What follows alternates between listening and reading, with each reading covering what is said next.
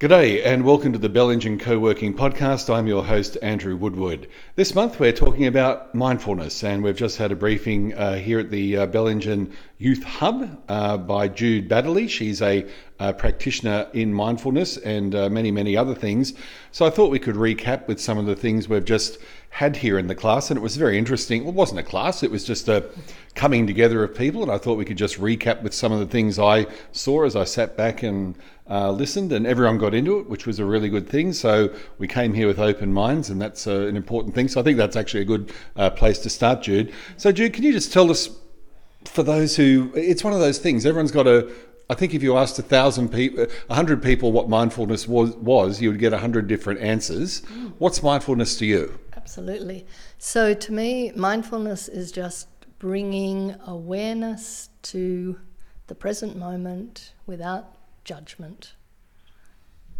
In your mind or in your conversation or where? Well, or physical stance or what's your view? Yeah, okay. So really all of the above, which is pretty hard to do. Yep. But, for instance, like right now, I'm mindful of the microphone in my face, I'm mindful of you, I'm mindful of what's going on in my body. Right.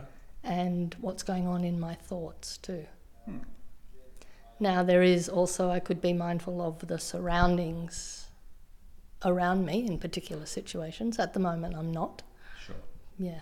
Okay, and we're in quite a cold, sterile, classroomy community centre room, so I can understand that it's not the most welcoming sort of environment when it hasn't got people in it. So no, and I think that's a good thing to be aware of. So I think when people, some people might think mindfulness, they might think meditation. Mm-hmm.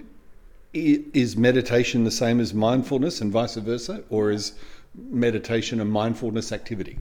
Okay, so mindfulness can be, a 2-second thing or a 2-minute thing, or it can be longer. So I'm mindful of speaking to you at the moment, but I'm not meditating. Correct. Yep. So when I'm meditating, I'm mindful. Okay. So it's like you put many moments of mindfulness together to meditate. Right.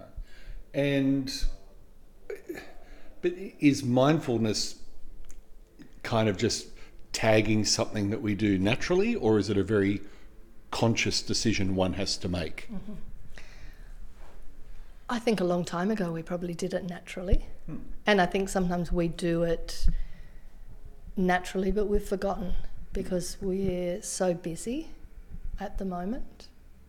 And even, now I'm aware of you. I don't know if it's the volume, working with the volume. So you have to be aware of what I'm saying, what you're going to ask, putting the microphone close enough, playing with the volume. So that's quite a lot of things to be mindful of. And, with the world and technology these days. Yeah. We have a lot in our immediate That's right. environment. However, when you're out somewhere beautiful watching the sunset, you're probably naturally mindful. Or when you're having your first kiss with a new partner or making love, you're probably naturally mindful. Sure. So how does being mindful help one in life in general, but in our context as a group of small business people? How does mindfulness help us succeed, thrive, survive? Well, starting with survive, it's pretty stressful, usually for most people in some way, having a business. So physically, it helps calm the nervous system. So just by breathing, that has an effect on the nervous system. Often we're in fight-flight mode when you're really stressed out.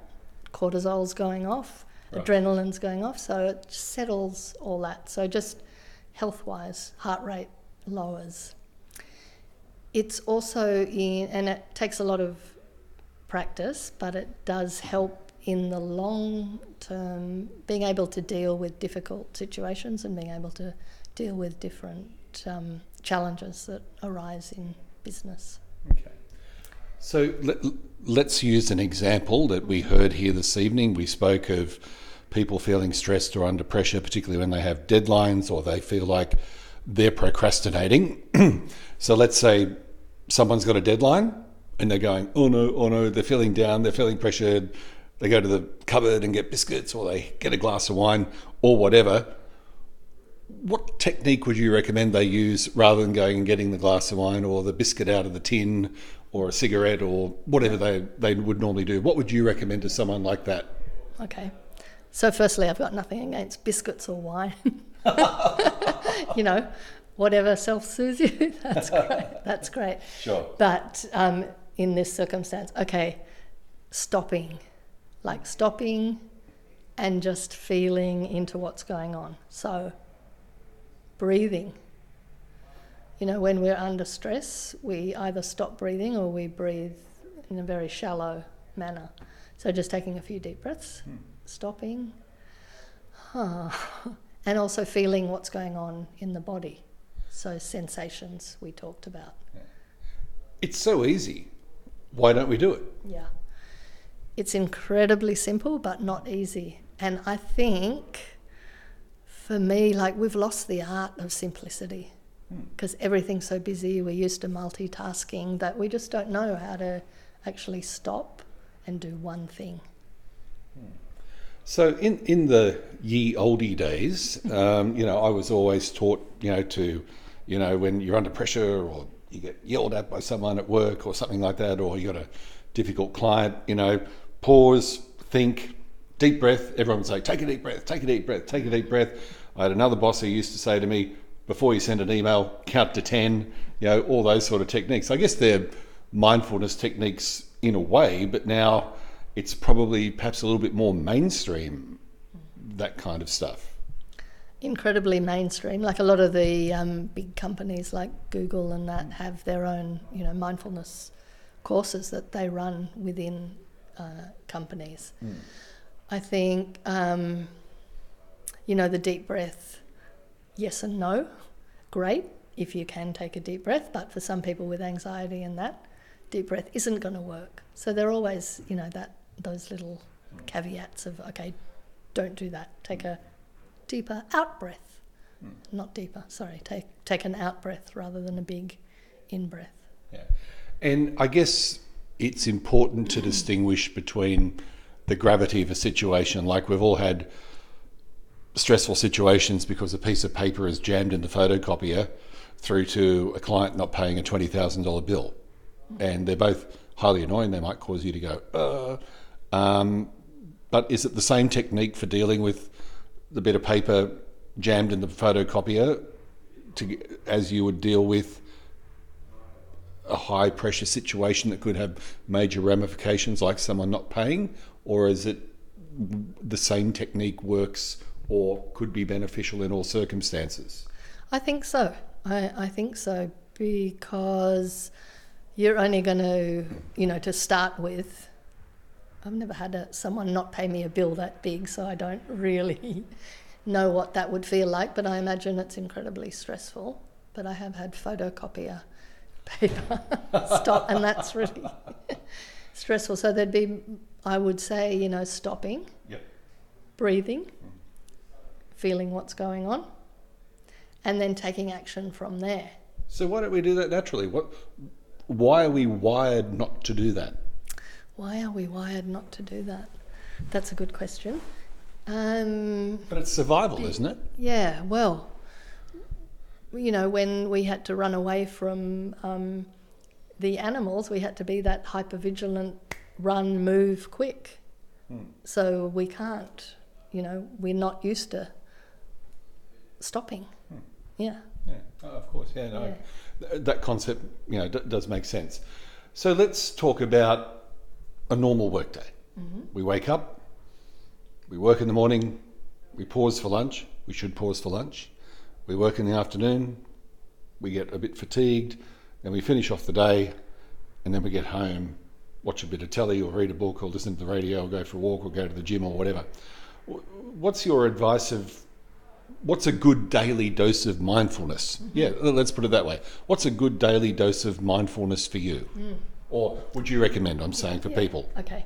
So, you need to start somewhere. So I would say pick something like when you have your cup of tea or your meal or doing the dishes, anything. Pick one thing and make that your mindfulness practice to get used to it. And then do more as you get more used to it and as it becomes natural. Go and do a class on mindfulness so you get used to more practices. Go to a retreat and learn to meditate. That would be what I would say. Okay. All right. So Jude, you were asked in the class about good resources, and you recommended people talk to you. But is there anywhere online you go to that for people listening to this who might not be able to get in contact with you that you can recommend that people should look at?